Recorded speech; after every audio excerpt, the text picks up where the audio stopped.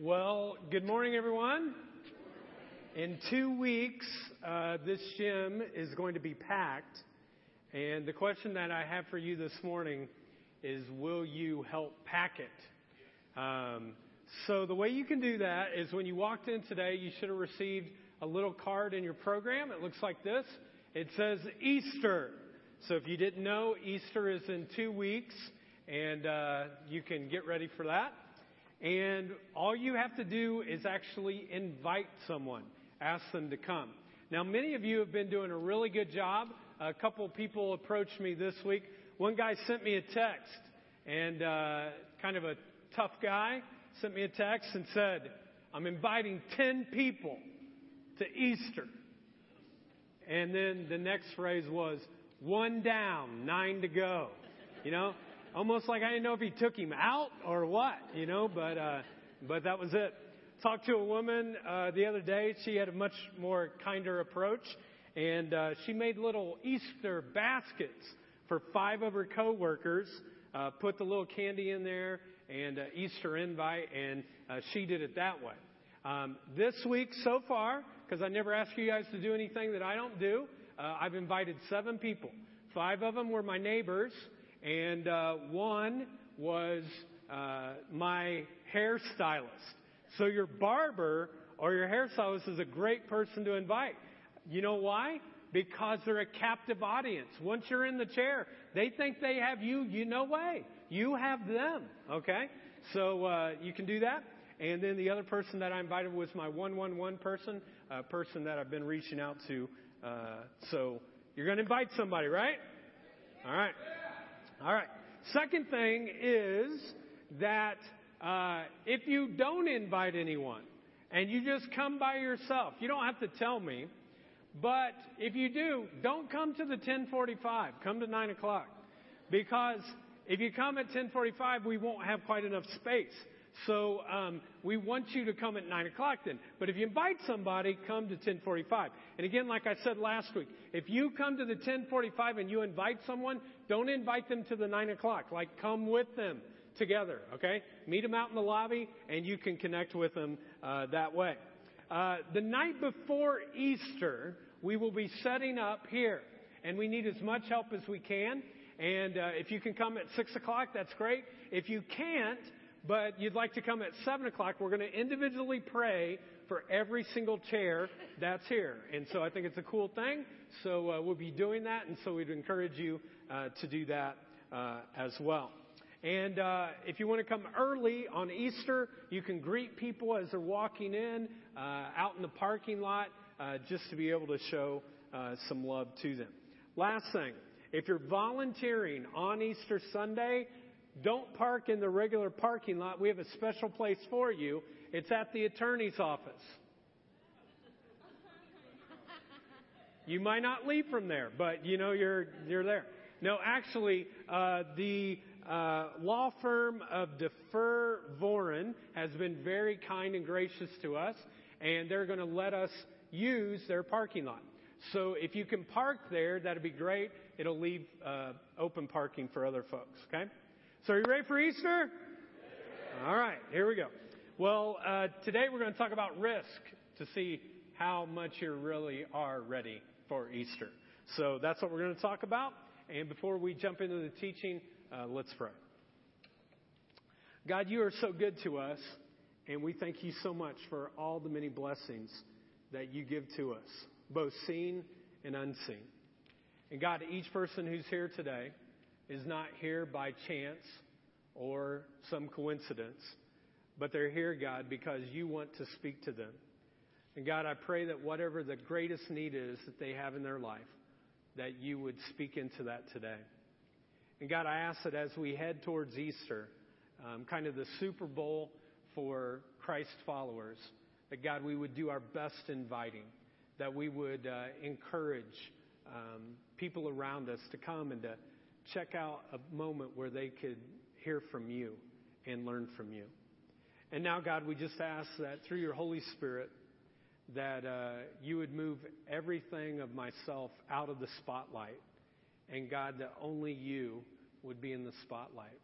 And you would challenge us, you would convict us, to take more risk so that your name would be made great. We pray this in Jesus' name. Amen. I don't know about you, but sometimes I kind of wonder why I do what I do. Like, why am I a Christ follower? Why am I a pastor? Why have I chosen to continue to be a pastor for the past 17 years and to be optimistic and motivated by following Christ?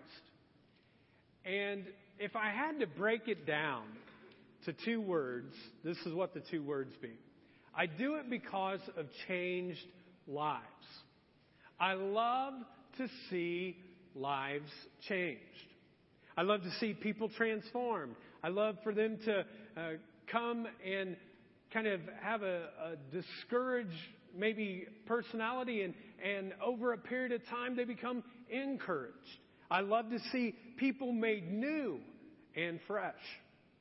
But the problem with people and their lives being changed is that it often is a long process.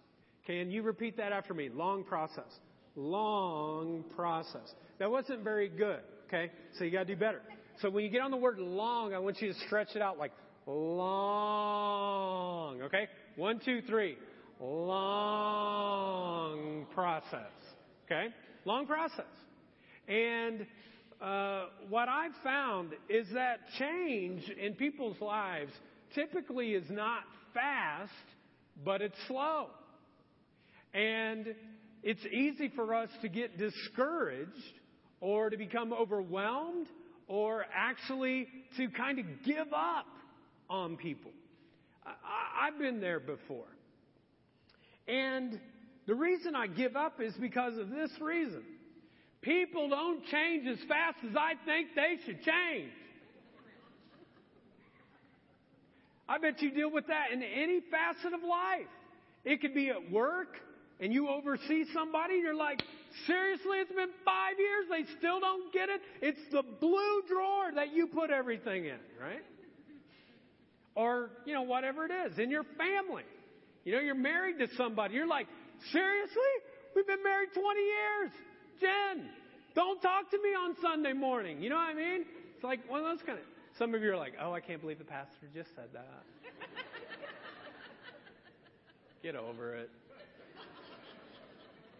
But like we look at people, and the thing that gives us a struggle is that they don't change as fast of a rate as we wish they would. And sometimes we give up on people. So what I want to do this morning is just share with you 3 kind of ways that I believe will help you to stay optimistic as you go through your Christian life. And the first thing is defining moments. Defining moments. I grew up going to 2 different churches as a child and as a teenager. And both of the churches were good churches. Both of them had good people. The only problem was both churches had a disease. They had a disease. Now, in church life, there's a word that we love that sometimes we don't even understand it. But the word actually is called koinonia. And it's a Greek word. Let's all say that together. Koinonia. Koinonia. And it's a Greek word that means communion or community. And that's why we love church. That's why we encourage people to get into small groups. Because then you can do life deeply together in community. And it's great. I love it. But when community becomes so inward focused that it's us foe and no mo, okay? You ever been to a church like that before? You walk in and you think, I'm definitely not in today, okay? And if you ever have that problem here, let me know because we'll correct it. But they become so inward focused that it's not koinonia, but they get a disease. You know what the disease is called? Koinonitis. It's an infection of community. They've forgotten what the whole purpose of the church is for. Honestly, folks, the church isn't for you to sit and soak and get fat in the faith. It is to leave outside these doors and to show the love of Christ to other people. That's why the church exists. And unfortunately, both of these churches I grew up in got the disease. And you know what the sad thing is? And I love both of these churches, but now they're down to about 20 to 40 people. And they have these huge buildings, but no people. Because they got koinonitis. Well, when I was 22 years old, I was called to be a pastor at the first church that I ever pastored. Those people were nuts. You know what I mean? 22 years old, I didn't know anything. Desperate people sometimes find desperate people, you know.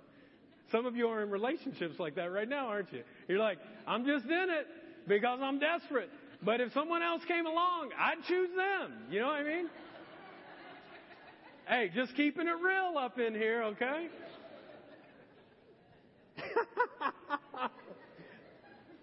But that's what happened. So that's what happened. This desperate pastor found this desperate church, and we got together.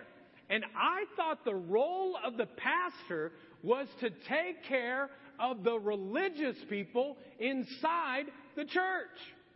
And so what I would do is what I called coffee and tea visits. I'd go to every little old lady that had coffee and tea, and we'd sit there. And after 3 years, I already knew the story that she had told me 5 times before.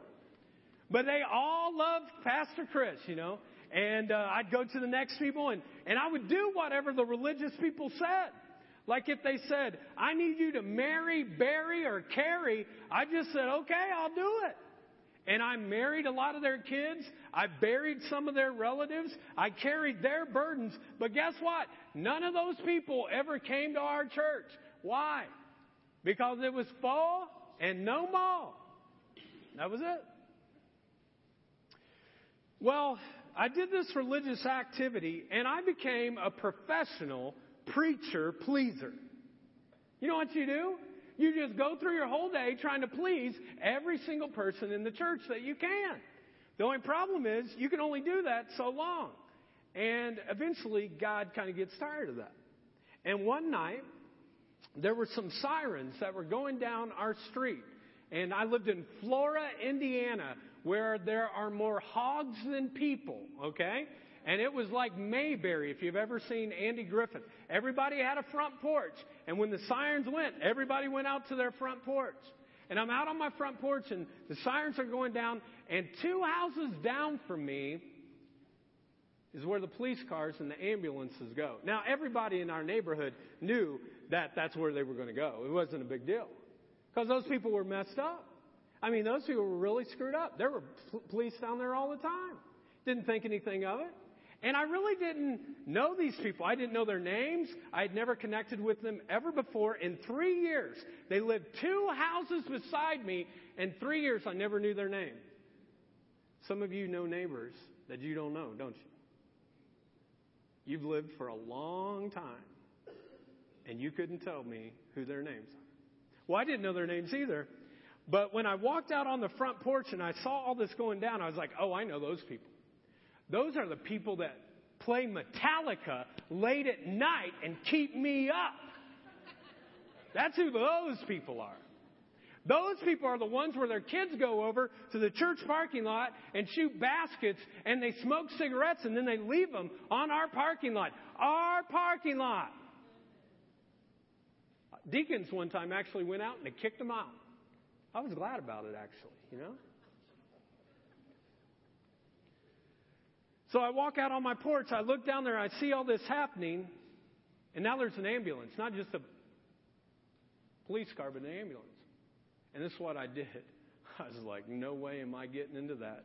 I opened up the door, I walked back in, because they weren't my problem. I didn't want to take a risk. Next morning, get a phone call by a neighbor. Hey, did you hear what happened to Maria? And this was my response. Who's Maria? She's like she lives 2 doors down from me. Her name's Maria. Her husband, Ivan, committed suicide. I wondered if you would go down and give some comfort to them. And it still pains me today. But 20 years ago, this happened. And 20 years ago, this was my response. No. And this was the reason why. I have too much church work to be doing. Hung up the phone. A couple minutes later, phone rings again. I pick it up. Funeral director. Hey, Chris, this happened. I said, hey, I know everything happened. I know how difficult suicides are and all that kind of stuff, but I'm not doing it. He's like, well, just take some time, think about it. I was like, nope. Hung up the phone. Then I had the audacity to go to my study. I open up the Bible, and I want to start reading the Scripture and praying. And it was one of the first whispers that I ever heard in my life. And I felt God speak to me in that moment. Not of comfort, but in your face. And this is what he said. What are you doing? You're trying to connect with me, and there's someone 2 doors down who's grieving and hurting, and you don't care. Well, fortunately, I was listening to God in that moment. Yeah, sometimes you can't help but listen to God. And I got out of my little selfish spiritual Bible study, closed the Bible, went out the front porch, walked 2 houses down, went up to the house, knocked on it. And there was Maria and her 7-year-old son, Tony. And they were holding on to each other because it was the only thing they had to hold on to. And I walked inside that room and I put my arms around them. I don't even know these people, and they didn't care. And we were there for close to 3 hours. It was a defining moment, folks. A defining moment for my life. Well, of course, I had to do the funeral now. And they knew there were going to be so many people, they couldn't do it in the little 20 kind of seat funeral home that was there in town. So we had it at the church. And when we had it at the church, people started walking in. And these weren't people like that came to this church. There were these biker dudes that were coming in with their bikes. And I heard this. I thought, oh, God, please help me. And then these women came in and they were wearing makeup like I had never seen before. Like it was really, really dark and like really, really kind of provocative. And, a couple of the elders were kind of looking like this, as they were going down and, And then all of a sudden I started noticing all the bad kids at Carroll High School and Delphi High School, they started coming to the funeral. I mean, the kids that you didn't even want on your street, and they're there. And we're in the midst of this, and I give a message, and I had this great, big, gigantic picture of Jesus knocking on the door. It'll come up here on the side screen. And I had printed out a little card for each person that was there, and each person had one. And I had never done this before because I always thought it was kind of hokey for people to, ask someone to make a commitment to God, at a funeral. Mainly because I was at this funeral one time, and there was this Baptist pastor. He's up there. Nothing against Baptists. I love all Baptists, but this guy was a fruitcake Baptist. That's who he was. And he's up there and he's like, and now I want people to come to Jesus, and who wants to come to Jesus, and all this, and I want everyone to close their eyes, and if you're ready to accept Jesus, raise your hand. And all of a sudden, I'm 22. So I'm thinking, I'm going to open my eyes, see how this thing works. I've never done funerals before. This is cool. So I have my head down. He's doing this whole thing. And I open up my eyes. And all of a sudden, he starts yelling out loud, I see you, brother. I see you, sister. But nobody raised their hand. Like not a single person raised their hand. And I thought, I wasn't even drinking last night. You know what I mean? And like, no one has raised their hand. So I'm like, what's up with that? But I get to this funeral and I just felt this prompting, like God was saying, okay, just a few days ago, you didn't even care about Maria. Now I'm going to make you take even a greater risk. I'm going to have you actually ask people if they want to accept Christ. And so I go up there and I tell them, and I try to make it as difficult as I can and, say, this is what you have to do and everything. And all of a sudden, 20 people raised their hands. And I thought I did it wrong, so I did it a second time. And then all of a sudden you see people like, do you want me to raise my hand? Do you want me to keep it down? What do you want me to do? And another defining moment. 6 months later, Maria and her 3 kids get baptized, and the whole church changed because we chose to see our neighbors. Defining moments. Defining moments. Here's another defining moment. This happened several years ago, but I was teaching on Jesus being a solid rock, and I had this big rock that was up here up front. And on this other side, I had a container that had sand in it. And I was talking about the difference between life that you have a solid rock on and life that is sinking sand. And I said life is like sinking sand. We could have a terrorist attack. The economy could collapse. You could be diagnosed with an illness that would take your life or a family member's life. And so I'm going back and forth. And at the end of it, again, I really don't know what I'm doing most of the time. But I'm sensing that God wants people to have a moment with the rock. And so I tell people, if any of your worlds feel kind of shaky, if you just want to come up here and have a moment at the rock. And this is when this curtain was down here, so there weren't a lot of people. I was like, if any of you need a moment with the rock, you can come up here and just put your hand on the rock and we'll pray. And we'll see that Christ becomes the solid rock of your life. And 24 people stood in line. And it was the beginning of what God was doing. A defining moment again.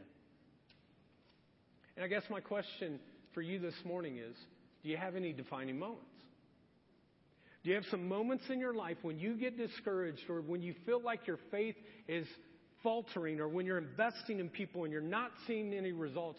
Are there some defining moments in your life? Because for me, it's the only way I stay motivated and optimistic is when there are some defining moments. You see, folks, that funeral, Maria's baptism, that teaching that I did about the rock, all of those, I saw the actual power of God moving. It was like it wasn't anything that we had created. It was simply God was present and God was moving in people's lives. And now every time I see a neighbor or every time I see a friend or every time I see someone in the community, every time a door opens and I can talk to them about Christ, I can literally tell them that I have been a witness to seeing life change. I've been a witness to see God's power moving in people's lives. And this might be something that could happen to you. Folks, I cherish those couple of moments. They inspire me. They motivate me. And when doors are open, it challenges me. So, when we're going down this walk of trying to follow Christ the best way that we know how, we got to have some defining moments. Secondly, you got to have some defining scriptures. Some defining scriptures in your life. Now, some of you might be here for the very first time today. Maybe it's the first time that you've ever heard a sermon. Or maybe it's the first time you've ever heard a teaching. And it's gone in one ear and you're kind of like, okay, I can follow this a little bit. But some of you, you've heard hundreds of teachings. Maybe thousands of sermons. And if you were honest right now, just because I'm the pastor, don't lie. If you were honest, some of them have gone in one ear, and guess what? They've exited right out the other ear, haven't they? They didn't stick anywhere whatsoever. And you might say, well, it's the presentation, it's whatever. It didn't stick, though. And maybe a little bit, but a lot of times you sit there and it goes in one ear and it goes right out the other ear. But there are some scriptures and there are some teachings that I've done that it actually gets in one ear and it gets lodged in my head. Like it never leaves. I can't get rid of it. It just stays stuck in my head.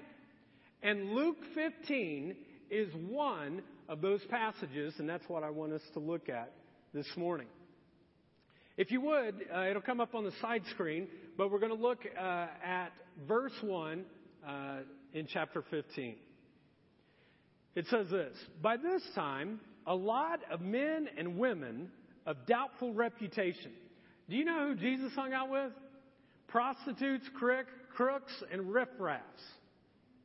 I have a feeling that if Chris Bunch started hanging out with some prostitutes, some crooks, and some riffraffs, guess what you all would start doing? Where's Chuck? He ain't that bad.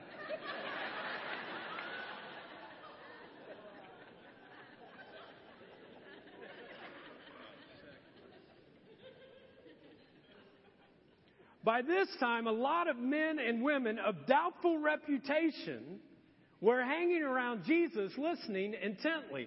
The Pharisees and the religious scholars were not pleased, not at all pleased. They growled. He takes in sinners and eats meals with them, treating them like old friends. So here's the setting, folks. Jesus is in the public square. It'd be like downtown Muncie, where, downtown, where the city building is and everything. He's right there, and he's teaching, and there's all of these irreligious people, and they're all hanging around. And they're fascinated by his words and his ideas, and they're just listening to everything that he says. But off to the side, over here on this side, are the religious leaders, the Pharisees, and what I call the church people. The church lady. Remember Saturday Night Live? The church lady. You're going to hell, you know? And so the church people are over here and they're like, hey, what? You see who Jesus is hanging out with? I know. What are we going to do? We've got to tell him. So they all kind of come over and they're like, hey, we've seen who you've been hanging out with. Not just hanging out with, you're having dinner with them. Dinner back in those days took like 4 hours sometimes. So he's like hanging out with all these prostitutes, crooks, and riffraff, and they're not having it. And why wouldn't?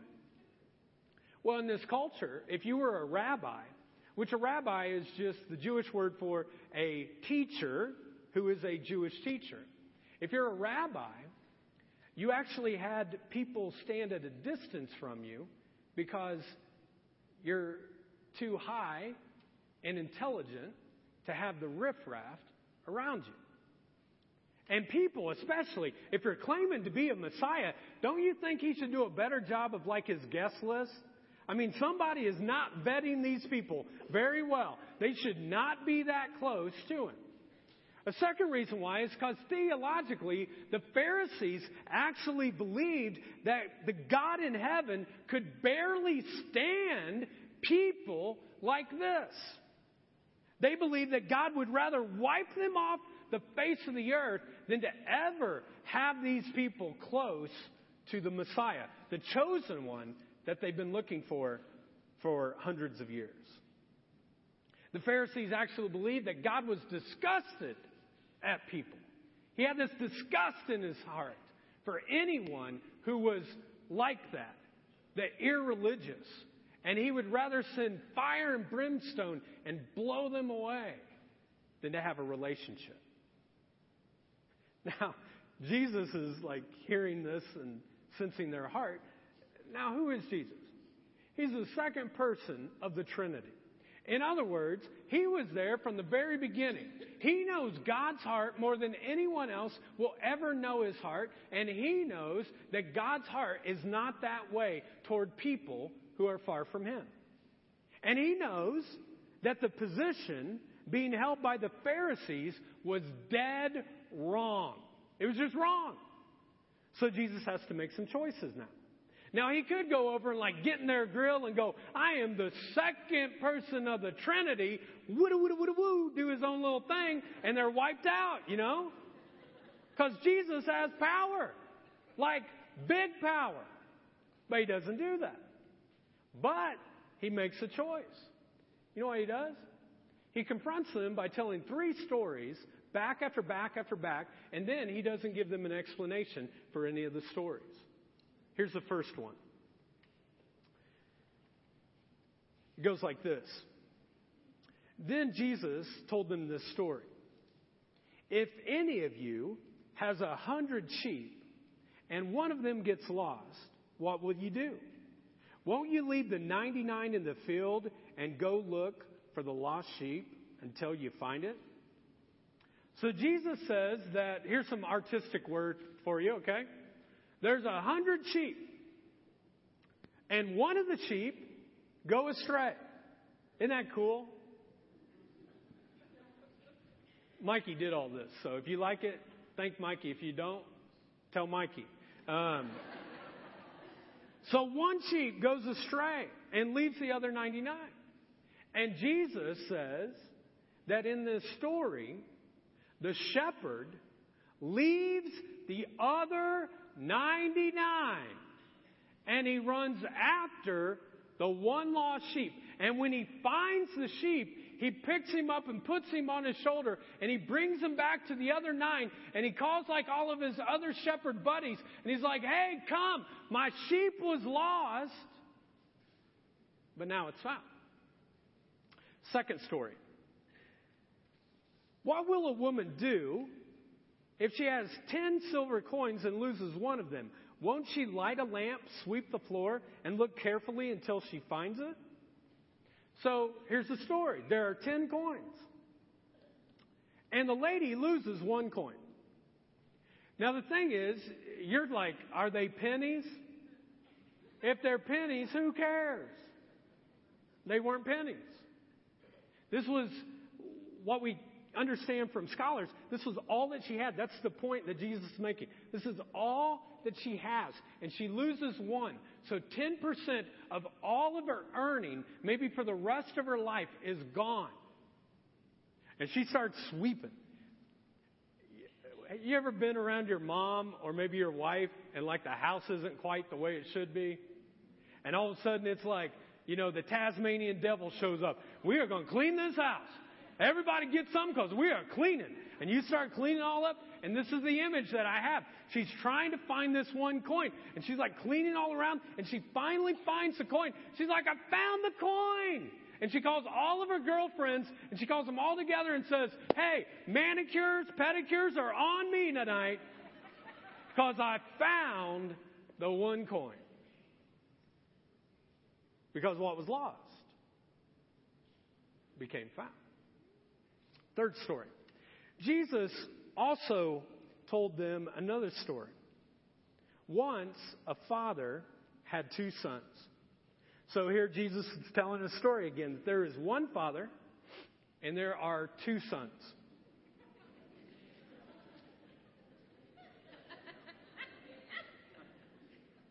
See, this is how we have to keep your attention because we know. So one of them wanders away.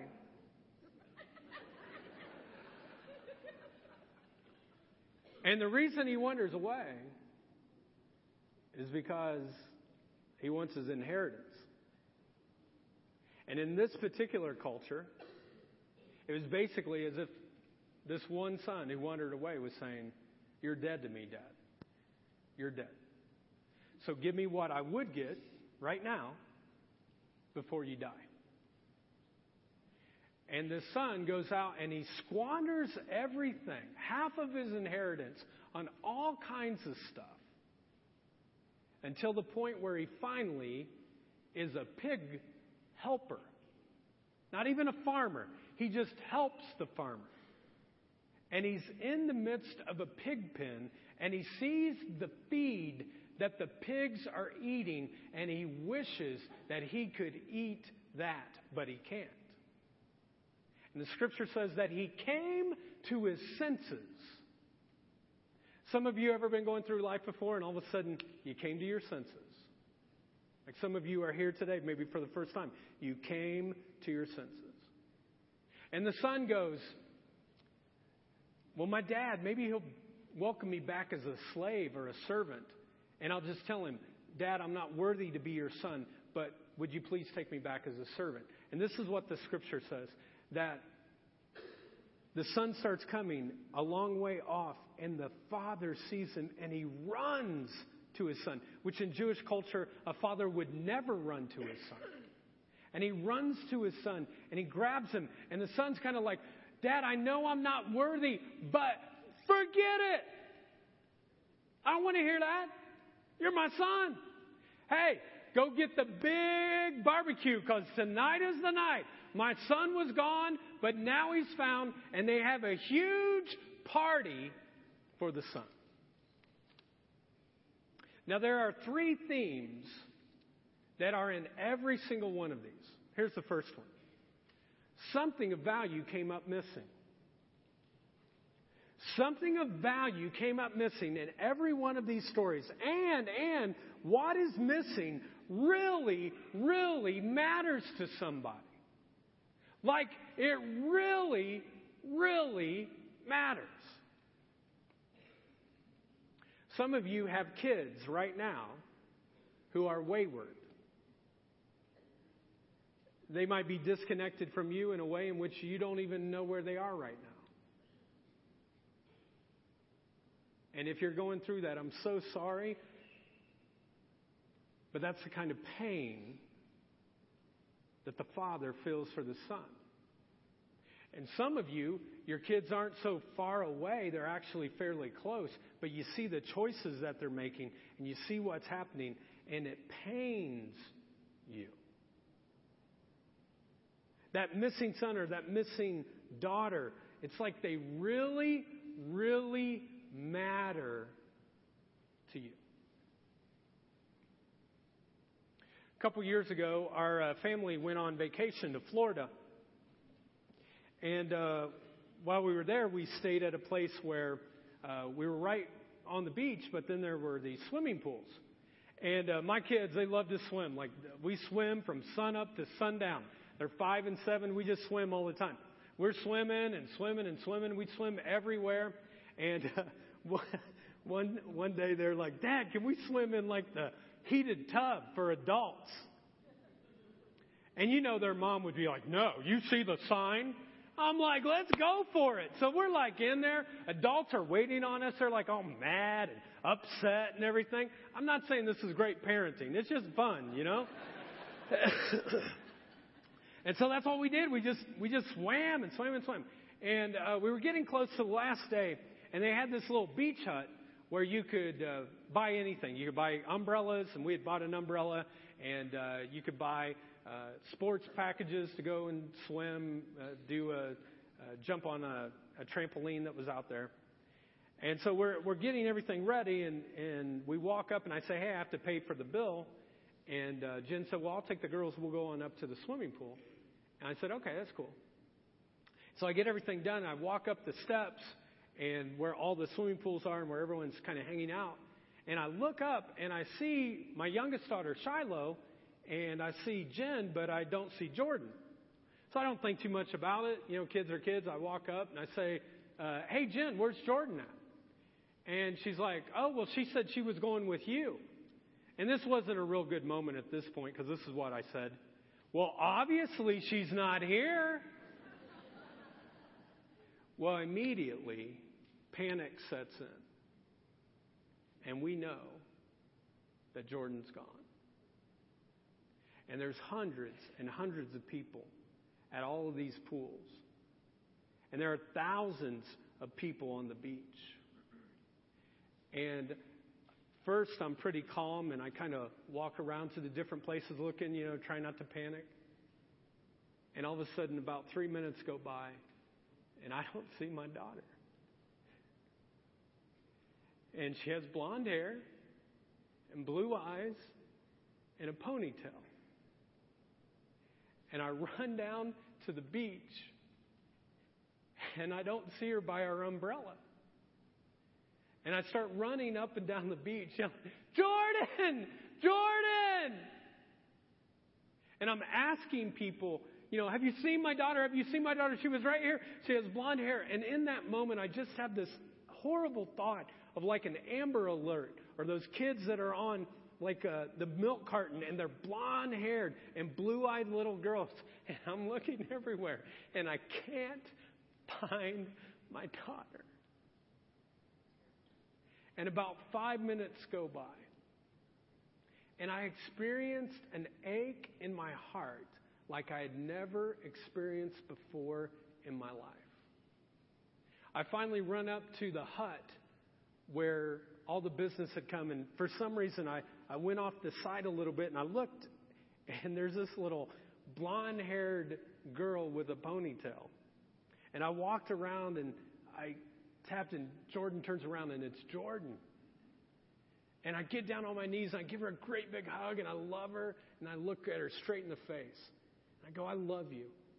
And if you ever do this again, I'll kill you. And she's like right there going, I said, no, I'm serious. I'll kill you.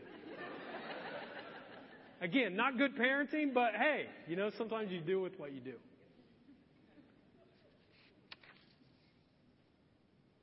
Folks, in that moment, when my daughter was missing, nothing else mattered.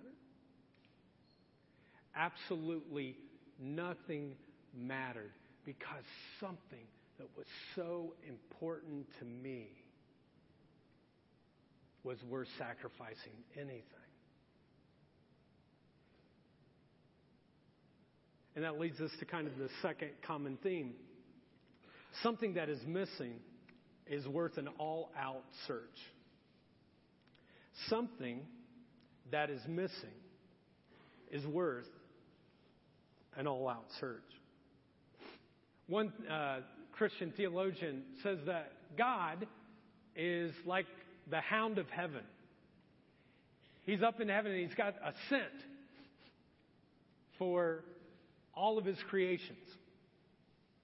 And whenever someone talks about their faith after they've come to Christ, I'm always intrigued to ask them this question. So, did you ever see God working in your life before you got to this point?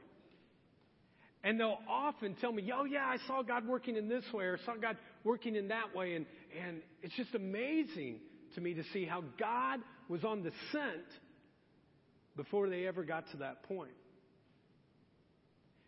And they realized the reason he was is because they were worth an all-out search. Last thing, retrievals bring rejoicing. That's what all three of these stories are about. A retrieval brings rejoicing. The sheep is lost. The shepherd throws a party because I found my sheep. The lady loses a coin. She throws a party because she found her coin. The father loses a son, and he throws a party when the son comes home. And all of this can kind of be wrapped up into a passage in Luke 15, verse 7, which says this. Jesus says, come on. There's more joy, or count on it. There's more joy in heaven over one sinner's rescued life than over 99 good people in no need of a rescue. You see, folks, every single time an irreligious person comes to Christ, all of heaven throws a party. So on October 1st, 1983, at the age of 12, when I was at a church camp in northern Indiana, and I accepted Christ, tens of thousands of angels started partying because I chose God. And when that happened, God the Father, God the Son, God the Holy Spirit are at the banquet of this party. They're at the head table, but above them is a banner that has my name on it. Welcome, Chris, to the family.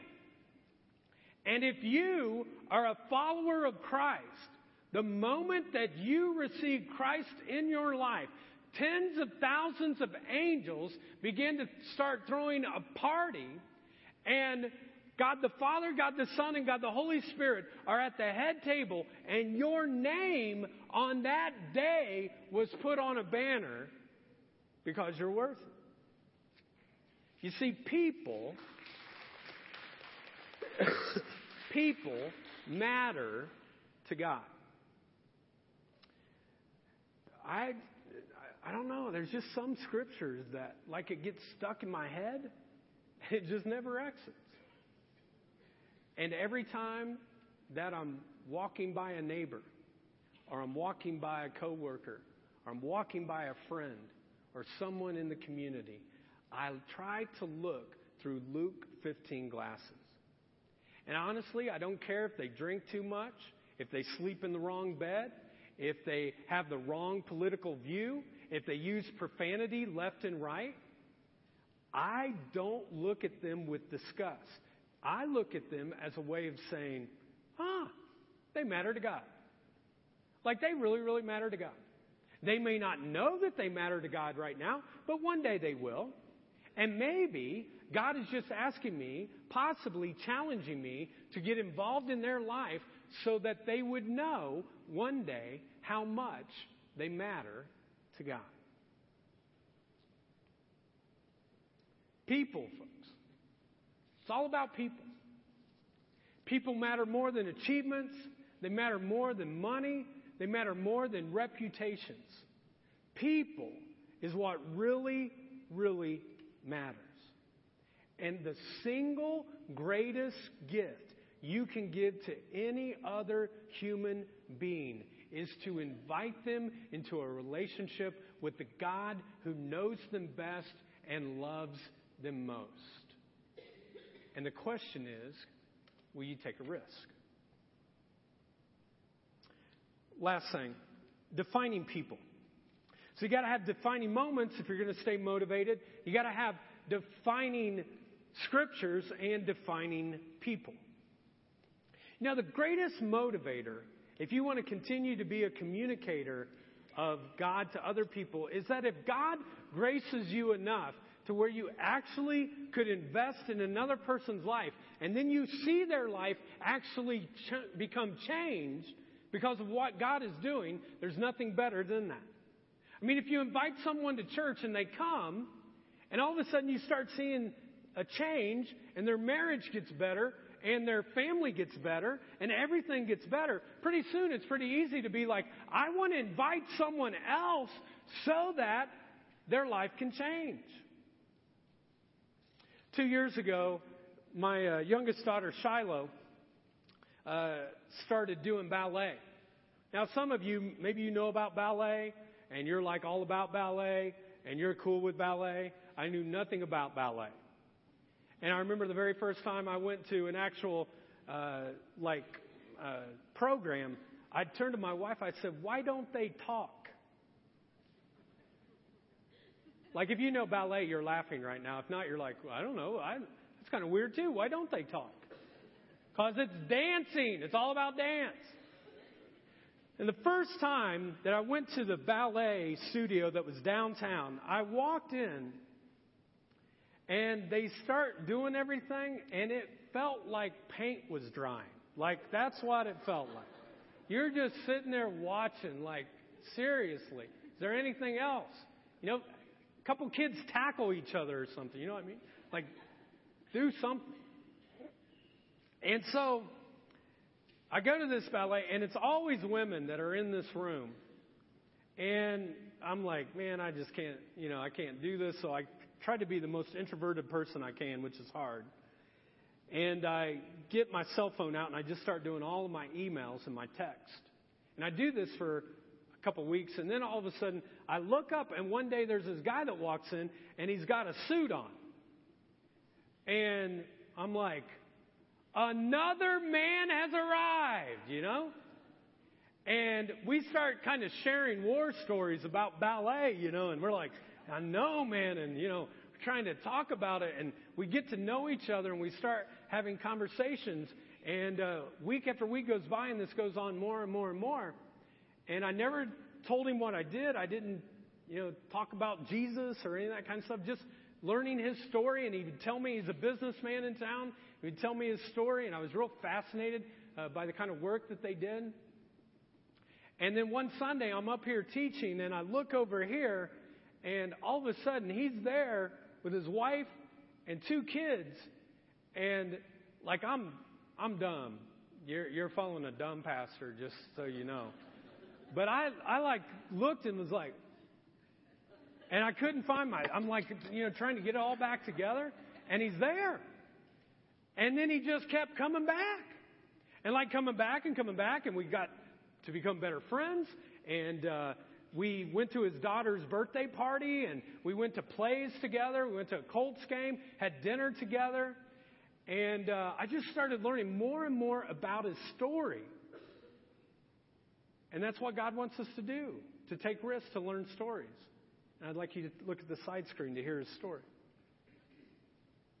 Growing up, I always felt a distant connection to God, but intellectually it didn't make sense to me. I couldn't get past that. I couldn't find consistency between my interest in science and the God of the Bible. And even if there was a God, it didn't seem possible that He would care about me. Since I wasn't looking for God for guidance in my life, I found it easy to make excuses for bad behavior and never had to think about the long-term consequences. I turned to friends for strength and leadership instead of to God. I met my wife, my soulmate really, at 17, and I still couldn't open my mind to the thought that God had a plan for me. Luckily, she turned out to be one of the first hugely positive influences God placed in my life. I know now that she spent many nights praying that I would open my mind to a faith deeper than my own self-reliance. But then at 5:59 a.m. on October 22nd of 2008, my world changed forever. My daughter Callie was born, and I knew through the instant connection of father and daughter that she couldn't have been the result of random acts of chemistry. I knew there must be more to this life, but I still didn't know how to connect to God in a personal way. A few years and one more baby later, I randomly met Chris at ballet practice. I was truly impressed with his grace and poise that he showed on the dance floor. Kidding. But we did start a friendship as we chatted during our daughter's practices. He never forced his beliefs on me, and I was really surprised at hearing his voice in a radio advertisement for the jar. We decided to give the church a try, and we immediately knew it was the right place for our family. Another year later, I decided it was time to commit my life to Jesus and to be baptized. As a follower of Christ, I've come to love my family in a deeper way. I understand that God has a purpose for us. I look to Him for guidance in my decisions and am beginning to notice His actions in my life. Now, in everything I do, I know there's a deeper meaning and purpose because of what God has done for me.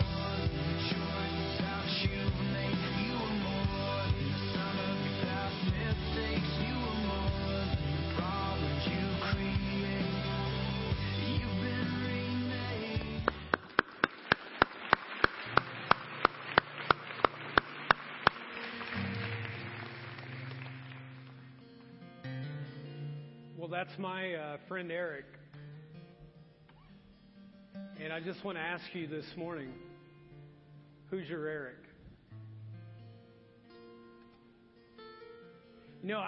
I just can't imagine that anyone would want to go into the next life without your mom or your dad, without your kids, without a brother or sister, without your spouse. And if you got to pray differently, if you have to risk differently, if you have to change it up, what's been happening, I don't know why you wouldn't do that. For me, one of the greatest moments of defining people has been my relationship with Eric, because I got to see his youngest daughter, Callie, accept Christ at kids camp. And then, like Eric said in the video, he got baptized. And that's what I'm all about, folks. That's what my whole life I want to be about, is changed lives. And this is the thing, though, folks. People don't come to faith simply by standing still and going, oh, and then God just comes. You know how people come to faith? Because someone takes a risk on somebody else. It's the only way it happens. That people risk, and then people come to faith.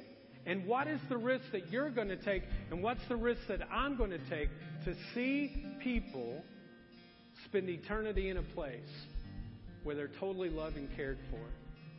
And you are the conduit. You are the one who God can use. And so my challenge to you today is take the risk. Take the risk.